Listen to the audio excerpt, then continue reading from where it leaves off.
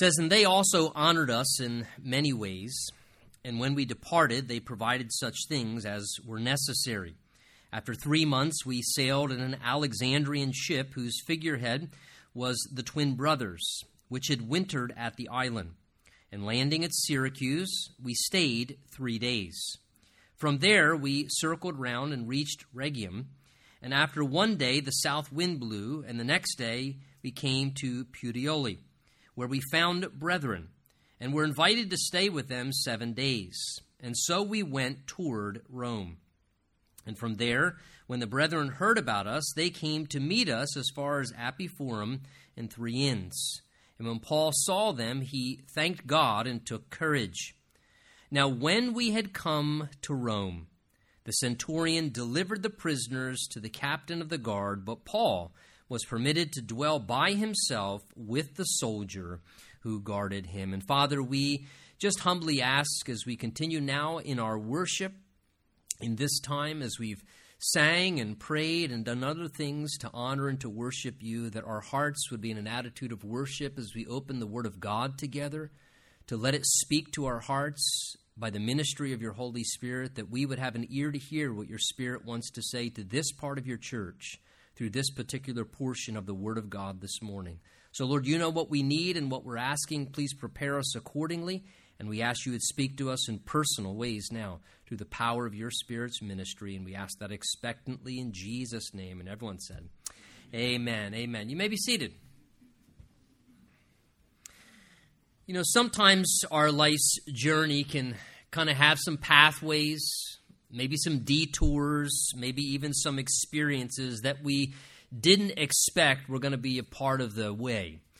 And yet, nonetheless, ultimately, the purpose in each part of those experiences and pathways and detours and the trip through life, God somehow in amazing way is able to always still use. God is able to take, the Bible says, even things that were a curse and turn them into a blessing. The Bible says for those who love God and are called according to his purpose, that he can make all things work together ultimately for the good for our lives as his children. And especially for the follower of the Lord who wants to use our life for his purposes, the heart of God is to use each and every one of us as we're journeying down these roads and the detours that are part of them, and maybe even the experiences that we go through. God wants to use all those things as we're on our life's journey towards heaven, to use us to explain and share to other people about God's plan, to explain to people God's purpose for their life and a relationship with the Lord Jesus Christ and how to experience that.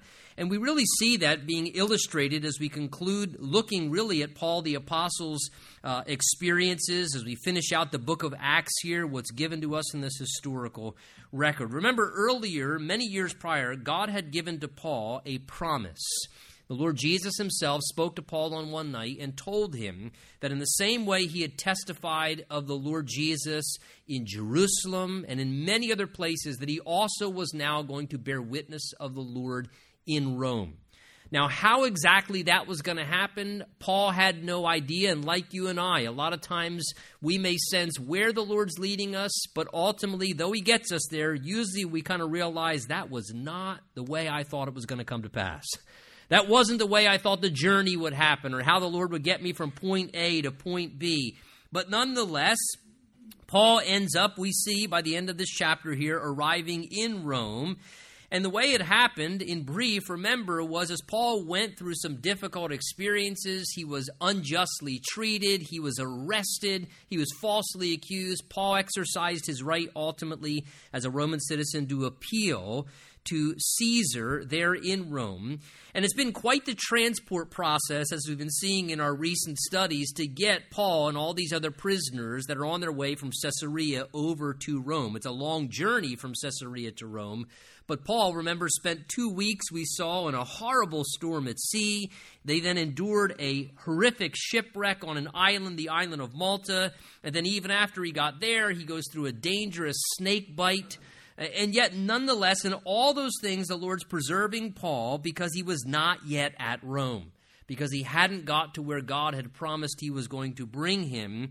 And the Lord preserved him. And now the past 3 months, the Lord's been using Paul on the island of Malta that he shipwrecked on to do some really fruitful ministry. We left off last time seeing that in verses 7 through 9. It says that in that region, there was an estate there of a leading citizen named Publius, and he received Paul and the others who were on the boat, entertained them courteously for 3 days. Verse 8 says to us, and it happened that the father of Publius was sick with a fever and dysentery. Paul went into him and prayed and laid hands on him, and the Lord healed him. So a miracle happened, as we saw last time, through the work of Paul and his prayers for this sick father of Publius. And that sort of brought a community-wide ministry as word spread. Verse 9, we left off, says, and when this was done, then the rest of those on the island who had diseases came and were healed. Now, we know from verse 11, this has been going on for about 3 months. So 3 months of unplanned, but yet very fruitful ministry. And a lot of times that can tend to be how ministry happens sometimes. Paul may not have wanted to shipwreck on the island of Malta, but there were some people on the island of Malta, natives that Jesus loved. And he wanted to help, and he wanted to minister to, and he had no problem letting Paul struggle through a storm and shipwreck right on that island, so some good, fruitful ministry could take place there. And sometimes that's part of how the detours work in our lives, because God turns a shipwreck into something that ends up being a strategic opportunity for greater good. And look, folks, even the times when we may go through a hard storm and kind of just a shipwreck type experience, the Lord can use that for a greater good. He can take those kind of things and use them in strategic ways, and that may be a strategic way we end up ministering to someone or end up doing something that can be really fruitful for God's purposes in all of our lives and for those that we can perhaps reach and impact. So verse 10 goes on to tell us that they also honored us in many ways, Luke says. And then when we departed, they provided such things as were necessary. Now, take note of this. After an experience of great loss through shipwreck, they lose the entire vessel. They can't travel anymore. The boat's destroyed. They lose all their cargo and precious commodities and all the valuable things they had on board. But notice, after an experience of great loss through shipwreck, verse 10 describes to us that God found a way to restore back to them everything that they needed for the rest of their journey. Boy, I love the description here because, remember, they had made a bad decision, those on the boat anyway, to do something they shouldn't have done. And as a result of their bad decision, they endured a horrible storm, and it resulted in a shipwreck, which caused them to end up losing many valuable things. And they barely escape with their own lives, but after barely escaping with their own lives and being empty-handed, what does God do here after a time on this island in verse 10? Notice, how were they ever going to carry on? They've lost everything. They just shipwrecked. Everything valuable has been taken away from them. And here they are empty-handed. How are they going to carry on? How are they going to regroup? How are they going to move forward? I'll tell you how, by the grace of God. And by the grace of God, God moves on the heart of these native people who don't even know them. And notice, God puts special favor into the people's hearts. We saw last time, it says that the natives were showing them unusual kindness. And that unusual kindness kept carrying on for the next 3 months to the point where here in verse 10 it says, now they honored us in many ways. That is, they treated us really special, Luke's saying. They in lots of different ways. They were just being very honorable and respectful and blessing us. And more than that, he says they provided such things as were necessary. Now, we're going to see in the next few verses that also included even a brand new ship to finish the rest of their voyage all the way over to Italy. And I love this picture here because it shows by the gracious, kind blessing of God, God orchestrates restoring back everything that they had lost in the storm and in the shipwreck. And God has a way of doing that in his kindness and his goodness. What a beautiful picture of what God often can do in our lives after a really bad decision, right? Everyone in this room, I'm sure, could find at least one time, if not a few in our lives, where maybe we made a bad decision or series of bad decisions and it brought a storm, and worse, we kind of led us to a shipwreck, where we just kind of literally shipwrecked somewhere because of what happened, and we lost and suffered great loss. And you know what? Isn't it amazing? Whether you've seen it yet or you continue to wait in hope and faith, you will see God can restore. God can restore, the Bible says, the years the locusts have eaten. God can restore back in His wonderful ways and His perfect timing and unique ways. He can restore back what we completely lost and give back to us what's necessary to carry on. Or if perhaps maybe you were on board with someone else who made some poor decisions, that would be like Paul and Luke. They didn't make the bad decisions, but because they were on board with some people who made some bad decisions, they suffered all the loss and shipwreck as well. And if that would be your case, look, you continue to trust the Lord in faith. He's going to take care of you. And maybe somebody else shipwrecked you, but it doesn't mean that God can't restore back to you what was lost because someone else shipwrecked you and caused you to struggle in some situation. God is a way of restoring back. I love this. It says they were treating them honorably and they provided what was necessary to carry on. And that ends up being, notice verse 11, after 3 months, we sailed in an Alexandrian ship. That's exactly what they lost, an Alexandrian ship. And now they're sailing away on an Alexandrian ship whose figurehead was the twin brothers, which had wintered at the island. So after wintering there on that island during the dangerous travel season, 3 months later, they now board another ship and they start back again on their journey towards Italy. And it just so happened, not by coincidence, but by God's foresight, lo and behold, another Alexandrian grain ship, and that's what these were. These Alexandrian ships were grain ships taking grain from Egypt, which is basically the granary of the known world in that day, over to the area of Italy and Rome predominantly, where the Roman Empire capital was. There just so happened to be docked right there in Malta, on this tiny little speck of dirt out in the middle of the open water, a kind of small island with just native people there just so happened to have wintered there, one of these Alexandrian grain ships waiting out the winter season, and it provides an opportunity to be then the vehicle to move them onward. Here the ship was just going about its normal travels, and it ends up being now the vehicle, the instrument that God uses to help His servants to move them onward. And you know, God always plans ahead for His people. He's so good like that. We may not even be planning ahead, but God is already in His providence, which means looking ahead. He's seeing down the road for you a month from now, a year from now, and He's already coordinating things and putting things in place and having them docked and lined up and ready so that then when we come to that moment, the Lord already providentially is prepared in advance and has just what's necessary for us as we need it to move onward in our lives. And how amazing. Now there's another ship. They're able to board this and continue on with their journey. Verse 12 says, landing at Syracuse, we then stayed for 3 days. So they travel 85 miles from Malta to Syracuse, and the port of Syracuse was on the island of Sicily, which is now a part of Italy. So they're getting much closer at this point. Verse 13 says, and then from there we circled around and reached Rhegium, and Rhegium now places them at a port on the mainland of Italy itself, down at kind of the toe portion. If you ever looked at Italy on a map and there's kind of that toe portion, well, that's where they're at now. They're now at the toe portion of the mainland of Italy at the bottom. They've arrived there. Verse 13 goes on to say, and then after one day the south wind blew, and the next day we came to Puteoli. Now you know they're in Italy by that name, right? Puteoli.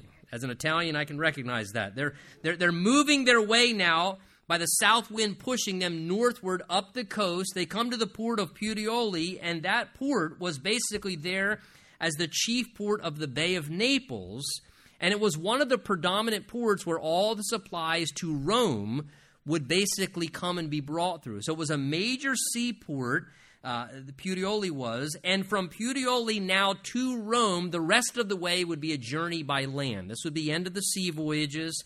They would now travel from land further onwards towards Rome.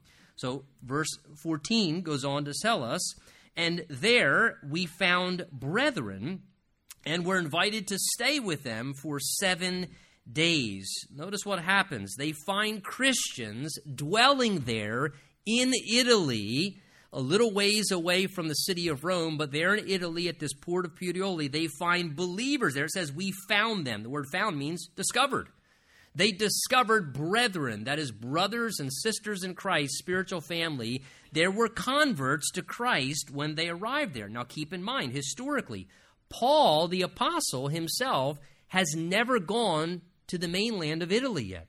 He's never brought the gospel there. He didn't do any church planting there or missionary work there, which means this: the gospel of Jesus reached Italy by just other faithful servants of the Lord who had gotten converted, had a heart to want to minister for Christ and share the gospel, and at some point they bring the gospel of Jesus Christ to Italy, and there are now believers there and churches established. And it just reminds us, can the Lord use prominent ministers, missionaries? Yes, of course, but he doesn't need them.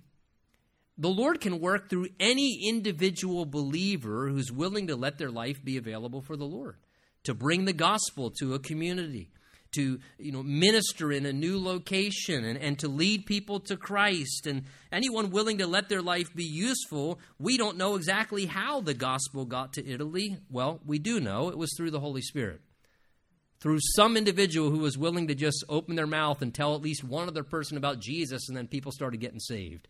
And then churches started getting established there. And Paul arrives and he finds believers. He says, we found brethren. How wonderful it must have been. We found believers there in Italy. And they stayed with them for a week-long period because, notice verse 14 says, they were invited to stay with them. That is, the believers provided hospitality. They invited Luke and Paul and those who were believers to come and enjoy some Christian fellowship, maybe some encouragement. And I believe that was probably a great blessing for Paul and Luke and the things that they had just gone through, that whole storm and the shipwreck and the snake bite. I mean, at this point in time, considering all the years of ministry building up, the cumulative effect, and now the recent season, Paul's kind of needing probably a little R&R spiritually. The best of men are just men at best. And we've watched Paul go through many different missionary experiences. We've watched the book of Acts covers about a 30-year period in total of church history. So Paul's been serving the Lord, for years and years, a few decades now, and he's being now built up as a man. I'm sure it was very encouragement just to find believers there and to be able to spend some time with them and to be encouraged himself. Verse 14 says, and so we then went toward Rome. And from there, when the brethren heard about us, that is, from the areas around Rome, they came to meet us as far as Appii Forum and 3 Inns. And when Paul saw them, he thanked God and took courage. So as their journey towards Rome continues, notice more and more believers now are coming from the church in Rome. We know there's a church there. They're coming and meeting Paul before he even arrives. They're coming out to connect with him. Luke says they came to meet us, he says there in the text, as far as, verse 15, Appii Forum and 3 Inns. 3 Inns was about 43 miles of a journey from Rome. That's quite a journey. Appii Forum was about 33 miles away. The question, more interestingly, is how did these distant believers over in Rome, in the church that was established there, how did they even know about this man, the Apostle Paul? And why are they so excited and interested in wanting to come and see him that they can't even wait until he gets to his city, that as soon as they hear he's nearby their community, they'll travel 30, 40 miles because they want to go see him. They're so excited to go see him. Well, certainly one of the answers to that is because a few years prior to this, Paul, hearing about the gospel spreading and that a church had gotten established in the capital city of the Roman Empire, in Rome itself, Paul, hearing about that and being moved by the Holy Spirit, writes this wonderful letter that we now have in our New Testament to the church in Rome, referred to as Romans. And Paul writes this letter to this church and believers in Rome that he did not plant, that he had never met yet. And think about the book of Romans, of New Testament letters and even letters in the Bible, it has got some of the greatest instruction doctrinally about the plan of salvation. I mean, this wonderful, incredible letter, the letter of Romans. So no doubt the believers there were so thankful for how much the letter of Romans helped them as Christians and as a church, and they're so blessed by what Paul took the time to write. We know it is 16 chapters, but it was just a big, lengthy letter with all this great teaching and instruction doctrinally and then practically in chapters 12 through 16 of how to really live for the Lord and follow him in practical ways. So they're so thankful for Paul, this great letter, and they feel a level of connection to him. So no doubt that's why they're excited to go out and meet him right away. This is somebody really special to them, who had ministered to them in a very wonderful way, and so they're excited to go meet him. Now, here's what I find interesting. Instead of Paul acting like a celebrity, that they're so excited to come meet him, they're traveling 30, 40 miles away. Wow, the Apostle Paul, he's in our area. Let's go see him. Well, rather than Paul welcoming all these visitors like a celebrity and, signing books, you want me to sign your copy of Romans? And taking selfies, and all that kind of stuff. What does Paul do? Look at the end of verse 15. It says, when Paul saw them, he thanked God and took courage. When Paul saw them, like a humble servant of the Lord, people he loved and ministered to and prayed for and invested in, he was rejoicing, it says, thanking God and taking courage, that is, being encouraged because they were doing so well spiritually. And Paul thought, awesome. This is wonderful. It's so great to see that you're walking close with the Lord and doing well. And see, when we see somebody that we care about doing well in the Lord, maybe somebody that you pray for, maybe somebody you've invested in spiritually, maybe somebody that you try and help in their walk with the Lord, and you see them doing well with the Lord like Paul, doesn't it make you just thank God? And it's so encouraging. Awesome. Someone else that did not become a spiritual casualty. He's doing good. He's following Jesus. She's doing well. She's still serving the Lord and walking close with him. And it's such a wonderful and an encouraging thing. And let me say this on the other side of that coin. Do you want to know one of the most wonderful ways you can encourage and be a blessing to other believers? Just walk close with Jesus yourself. There is something so encouraging, so refreshing, so edifying about seeing someone else walk close with Jesus. It just breathes fresh wind into our sails. And, if you want to be an encouragement to other people, you just walk real close with Jesus yourself. And you will become such an encouragement to other people because when they're around you, it will inspire them to want to walk close with the Lord. It'll encourage them to see what God's doing in your life, and it will inspire them to thank God and to be encouraged in their own walk with the Lord. Look at verse 16, the first part of that verse. Now, when we had come to, do you see that word? Rome. Wait a minute.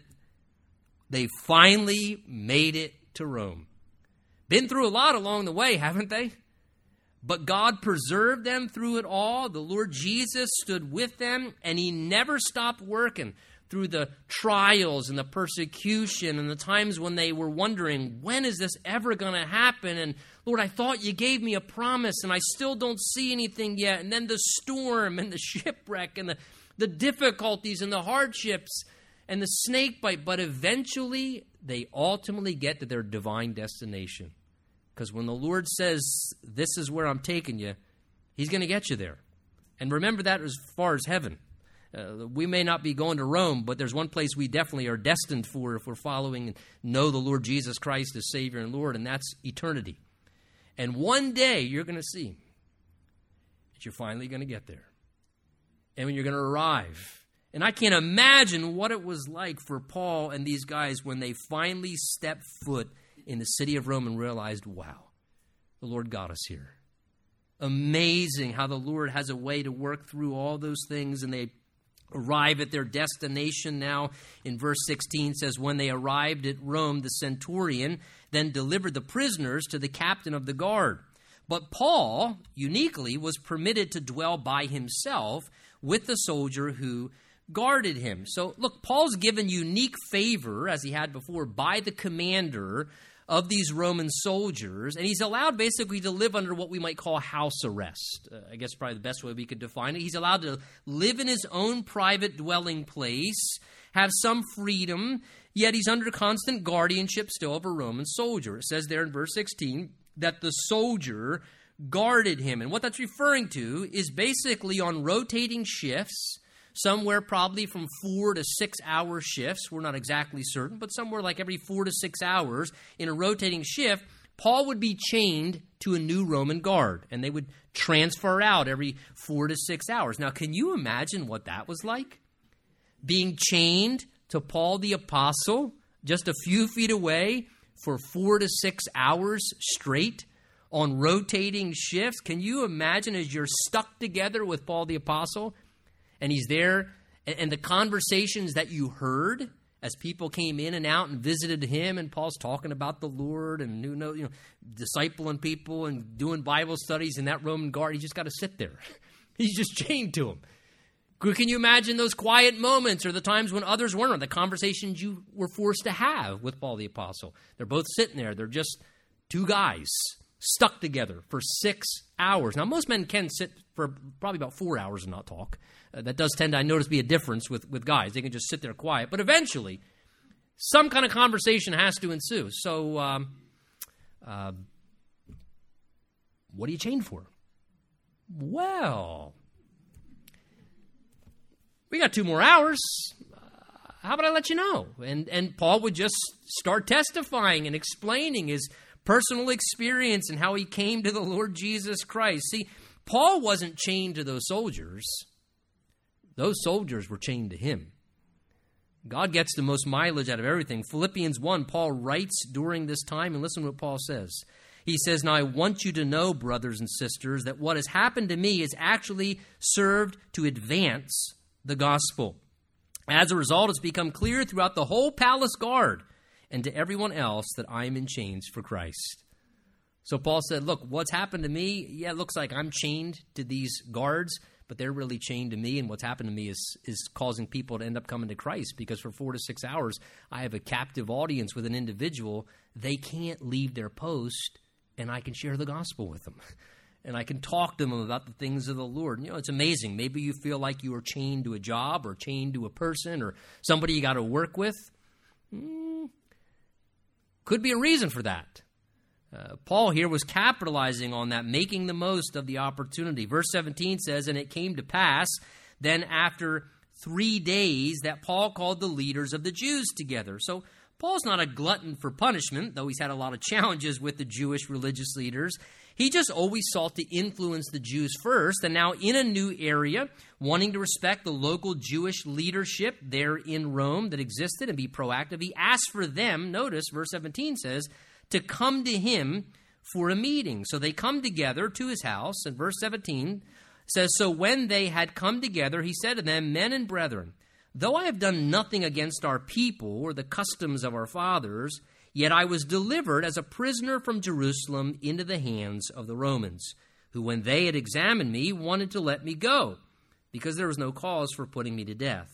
But when the Jews spoke against it, I was compelled to appeal to Caesar. Not that I had anything of which to accuse my nation.'" So Paul here, as you can tell from his language, he sort of assumes that this group of Jewish religious leaders must know all the background of his life and all these accusations that have made against him in time past.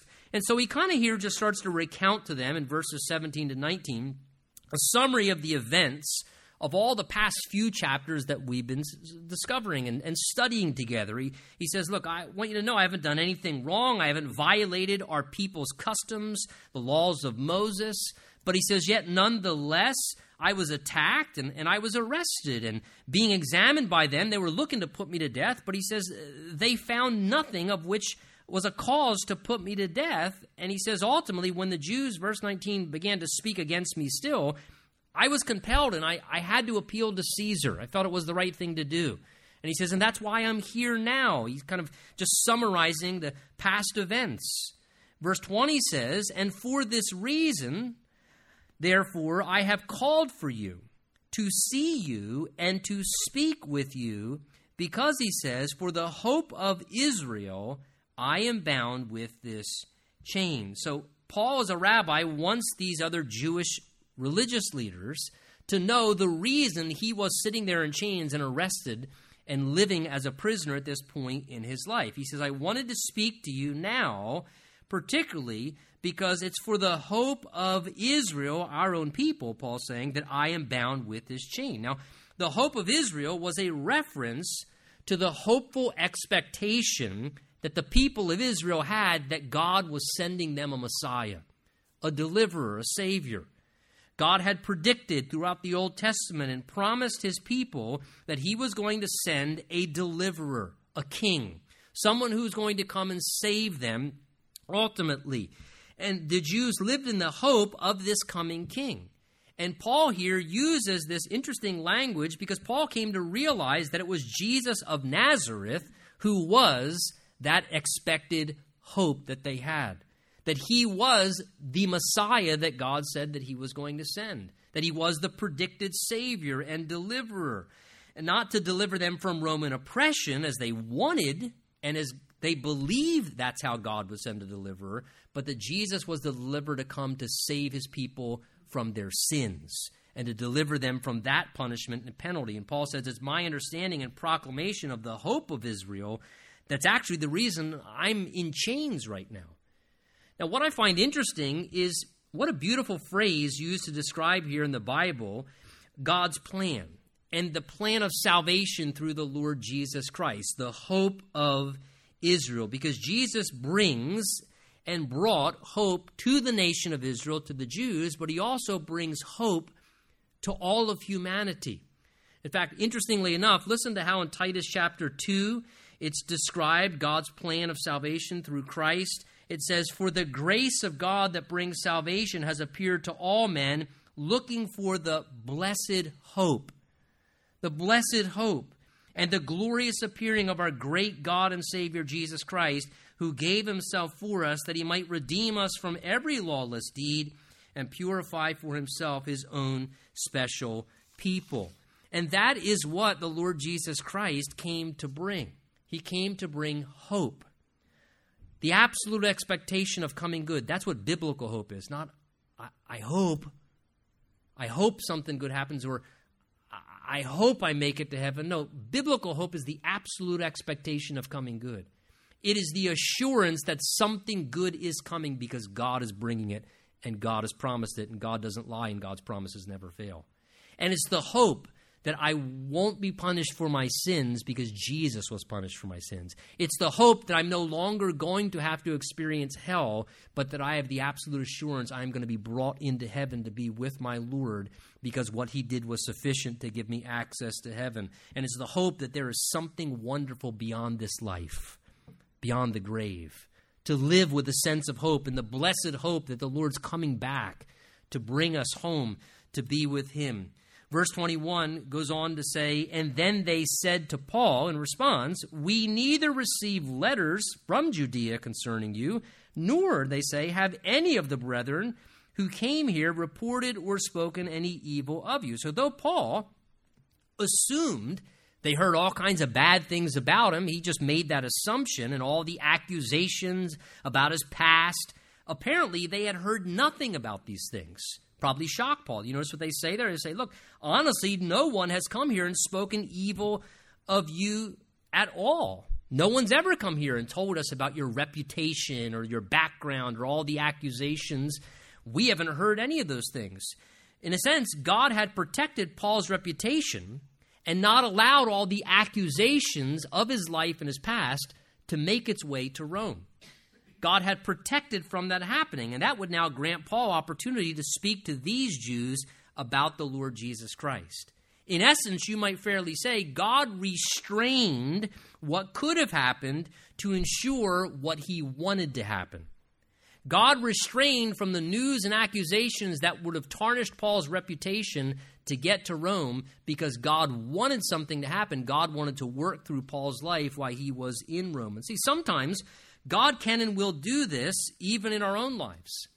God has wonderful ways at times to bring about what he wants for us, and that may mean sometimes he will restrain something from our past or keep something from our past under the blood of Christ, out of the awareness of other people, so that God ultimately can use us in a way that he wants to in the future, or that past won't hinder us for some good purpose God has or some highest ideal. And what a wonderful thing that when God removes our sin, it's not only just from his sight and his perspective, but sometimes, God can remove our past sin or maybe our past experiences in such a way that they don't then become a stumbling block for maybe something good has down the road in our future. And here God had done this for Paul. He had protected this bad news about him, which were a bunch of horrible accusations coming to the forefront here. The people said, we've never heard any of this stuff, any evil against you. In fact, look what it goes on to say in verse 22. They actually set an appointment. It says, we desire to hear from you what you think concerning this sect. We know that it is spoken against everywhere. Now, you can tell it's a divine appointment because they say, you know what? In fact, we've heard about this sect, this spiritual sect of being followers of Jesus. And in fact, they say, we were wondering what you think. We were wondering if maybe we could set an appointment and you could tell us a little bit more about this thing of being a follower of Christ and that you could enlighten us. So verse 23 says, so when they had appointed him a day, now you know that's a divine appointment when you got an appointment to tell people about the Lord Jesus. We want to hear what you think, Paul. We were actually wondering if you could enlighten us. So when they had appointed him a day, many came to him at his lodging, to whom he explained and solemnly testified of the kingdom of God, persuading them concerning Jesus from both the law of Moses and the prophets from morning to evening. So look what goes on there in verse 23. It describes Paul hosts a home study group for a day, a Jesus seminar, a Bible seminar, and he invites all these people over to his house. And he begins to explain from God's word things about the kingdom of God and Christ and salvation. And his home Bible study meeting went on for quite a long time. You see what verse 23 says? From morning till evening. Can you imagine from morning to evening how much Paul the Apostle could cover in multiple sessions all throughout the day, answering questions and explaining things spiritually? And look what Paul explained in the text there, verse 23, look what Paul was explaining predominantly. It says he explained and testified of the kingdom of God. Of the kingdom of God, the fact that there is a spiritual and eternal kingdom beyond this life. That beyond this physical temporal realm, there is a realm where the proper rulership of God is honored. The kingdom of God. A spiritual kingdom, an eternal kingdom, where the goal of this life is, in a sense, to come into the awareness that that kingdom exists, where God is properly ruling the way he's supposed to from his throne, and therefore the goal for us as human beings is coming to a place where we realize there is another kingdom, God's kingdom, and that we need to submit our will to that throne, to the throne of the king who's sitting upon that kingdom, and that we would turn ourselves over in our heart and let him rule from within our hearts, so that we might therefore, as we do that, submitting to Jesus and kneeling to his throne, experience the kingdom of God internally in our hearts now, as we let the king rule over our hearts internally, and that then ultimately, as we do that, we would one day enter into that heavenly kingdom literally, when we actually experience and dwell in it firsthand. And that is what people, folks, need to hear about and need to understand. And Paul knew that. That people need to hear there is something beyond this life. There is something beyond just all this physical, practical existence here. There is another kingdom. There is an unseen realm. There is a spiritual kingdom, an eternal realm. And it's important for people to come into the awareness of that. And it's crucial that they then respond to that. Respond to this other kingdom. That's why it says as well in verse 23 that Paul was persuading them concerning Jesus. Why? Because Jesus is the door into that kingdom. He's the door into the kingdom of God. So Paul kept the focus on who Jesus was and what Jesus did and what he offers, persuading them to respond to Jesus. Because he's the king on the throne and the one that is the doorway to experience that. And look what he was using to give that explanation and the spiritual answers and to stir people. It says, verse 23, he was doing that from the law of Moses and the prophets. That's an explanation of the Old Testament Scriptures. Paul was using the Word of God to answer spiritual questions and give explanation. An Old Testament Bible study that lasted from morning until evening. That's incredible. And here Paul really is just following the pattern of our Lord Jesus, who in Luke chapter 24, if you remember, when the two men were walking on the Emmaus Road, and it says they were struggling, thinking, we really were thinking maybe this Jesus of Nazareth was the Messiah, but then he was mistreated and he suffered and they killed him. And some are saying he rose back from the dead. And as they're struggling through that, it says in Luke 24 that Jesus said to them, "O foolish ones and slow of heart to believe, and all the prophets have spoken. Ought not the Christ to have suffered these things and entered his glory?" And beginning at Moses and all the prophets, Jesus expounded to them in all scriptures the things concerning himself.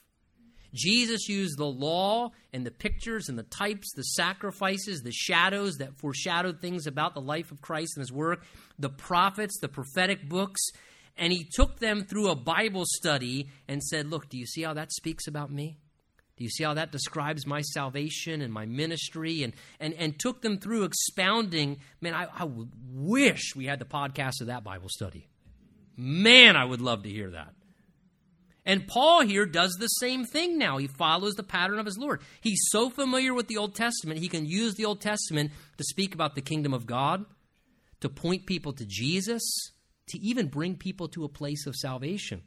Boy, what a great exhortation for us that we would become more familiar with the entirety of the Scripture so that we have a good working knowledge that we can use any Scripture to talk to people about God's kingdom and point people to Jesus and present spiritual truth. And Paul's doing that here with this group gathered, and we see the response in verse 24.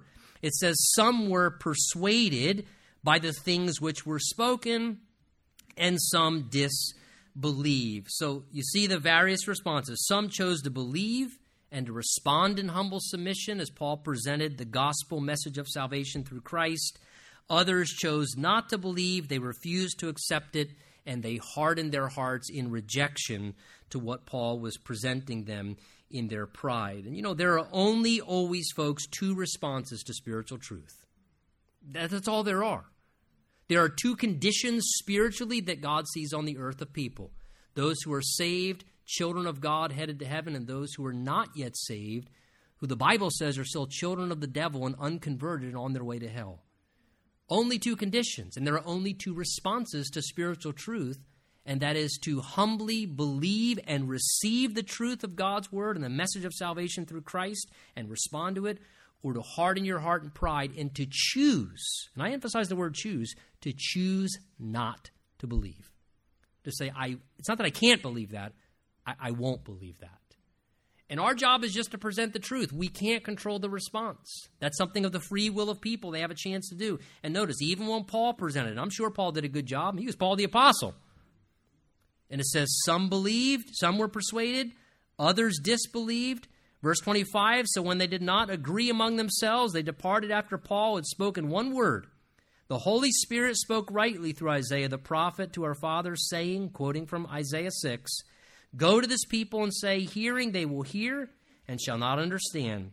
Seeing you will see and not perceive, for the hearts of this people have grown dull, and their ears are hard of hearing, and their eyes they have closed, lest they should see with their ears, or their eyes, and hear with their ears, lest they should understand with their hearts and turn, so that I should heal them. Therefore, let it be known to you," Paul says, "that the salvation of God has been sent to the Gentiles." And this is the word that set him off. "And they will hear it." And when he had said these words, the Jews departed and had a great dispute among themselves. So we're told how this meeting and spiritual discussion comes to an end, much like a lot of Paul's meetings with the Jewish religious leaders at times, when Paul mentions that the spiritual reality is that the majority of Jews rejected Christ when he came to them, the Savior, and disbelieved, and that God now was offering the gospel to the other nations, the Gentile peoples, and that God specifically was sending Paul to the Gentiles. It caused great dispute, and we read in verse 25 and in verse 29 repeatedly that was what caused them to depart. The majority of the religious Jews, as they heard things they didn't like, it offended them, it shut them down, and Paul here is referring to those things. Note with me, if you would, a few things from these verses. First of all, we can notice that God's word foresaw and predicted that the Jewish people would generally, predominantly, reject Jesus of Nazareth when he came to them the first time as their Savior and Messiah. Paul quotes from Isaiah chapter 6 in verses 26 and 27, showing that God clearly saw that they would hear and they would see the true reality about the Lord, yet they would sadly dismiss him. They would brush him aside. And that though they had clear evidence, they could see him with their own eyes. They were hearing him speak, God in the flesh, with their own words, that they would not perceive or understand because their rejection caused them to be blinded spiritually. And you notice God identifies in these verses that it was a heart issue, because he says in verse 27, the hearts of this people have grown dull or calloused. The idea is they've hardened their hearts because of constant rejection to the voice of God testifying to their hearts. They had willfully closed their eyes and chose not to see what God was showing them. And people can do that. God makes it so clear. God speaks, and his Holy Spirit testifies to the truth, but people can reject the voice of God speaking to their heart to a point where they then just choose to close their eyes and they don't want to see what God's trying to show them. They don't want to hear what God, but it's a heart issue as they're hardening their own heart. And the tragedy is, he says, lest, verse 27, they should understand and their hearts would turn, that I would heal them. See, God wanted to help the people. He wanted to heal them. He wanted to save them. But they were forfeiting God's help in their life because they were stubbornly refusing to see what God was trying to show them and to hear what God was trying to tell them. And they were forfeiting God's own work in their lives. Notice, secondly, as well, that Paul believed the Holy Spirit inspired and gave the Scriptures, because he quotes Isaiah chapter 6. You see what he says in verse 25? He says, the Holy Spirit spoke through Isaiah. Paul's indicating he believed in the Spirit of God being the author behind the writer and the speakers that have given to us our Scripture. He says it wasn't really Isaiah. The Holy Spirit was speaking through Isaiah. He believed it wasn't the words of men, but that this book that we now have fully canonized is the words of God himself, the divine words of God's Spirit, speaking forth through individuals who gave us the record of Scripture that we have. That's why God's word is so powerful, and God's word should be what we do use to communicate to people, because that's what won't come back void. The words of man can come back void, but the word of God has power, and it's alive. Hebrews 4:12 says it convicts, and like a sword it goes in and opens the heart and judges our thoughts and intents. Thirdly, notice also that Paul understood that God's plan was always to send the gospel of salvation to the Gentiles, and that ultimately the Gentile people, that is all the other nations that aren't Jewish, would predominantly be the most receptive to the gospel. Do you see what he says in verse 28? He says, God has sent salvation to the Gentiles, and they will hear it. They will hear it. The Gentile people would be the foremost recipients of the salvation of God in this time. You know, if you're a note taker, take note of or jot down, Romans 11:25 says that blindness in part has happened to Israel until the fullness of the Gentiles has come in. In other words, that scripture testifies that because the Jewish people in the first coming of Christ mainly, some believe, but mainly rejected Christ and blinded themselves, a judicial blindness is somewhat over their eyes. It says, until now the fullness of all the Gentile people come into the kingdom of God. It seems to some degree there is a full or set number of Gentile people who will receive Christ and enter the kingdom. And perhaps, I'm just speculating, perhaps it's when that last Gentile convert, the full number, the final number, receives Christ and gets saved, that may be what triggers the rapture of the church being removed from the earth, and that last 7-year period where God begins to deal, the 70th week of Daniel, with the Jewish people and the nation of Israel once again, once the church is removed and that 7-year period happens, which we often refer to as the tribulation. Now, what an amazing thing to think about. The fullness of the Gentiles. When the fullness of the Gentiles comes in. You know, it always makes me think, if some person is that last number, stop holding up the process.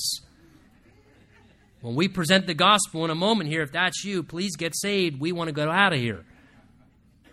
Look at the last 2 verses, how the book concludes. It says, "And then Paul dwelt 2 whole years in his own rented house, received all who came to him, preaching the kingdom of God and teaching the things which concern the Lord Jesus Christ with confidence, no one," look at this word, "forbidding him." What a marvelous way for this book to end. To see the ministry of the Holy Spirit continuing to happen in an unhindered way. Paul couldn't go into synagogues. He's not going on missions trips anymore. But notice the ministry of the Spirit of God did not stop. Paul's now regulated to a house as a prisoner for 2 years. But notice, through the Holy Spirit, says Paul, even in house ministry, he's still preaching the kingdom of God that is leading people to Christ in informal ways. And it says he is teaching the things which concern the Lord Jesus Christ. Preaching the gospel so people could be saved. Teaching the word of God so that people could be discipled and grow as believers. And it says he continued to do this with confidence, no one forbidding or hindering him, the idea is. There was no hindering influence. The Spirit's ministry kept happening, and it kept moving forward and going in an unhindered way. And look, folks, that should be still to this day what the Holy Spirit is doing.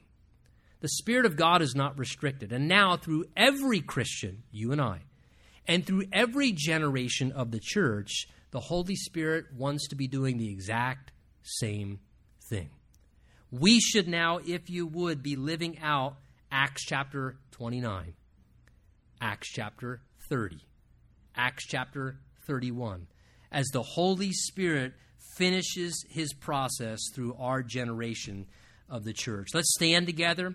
Let's pray.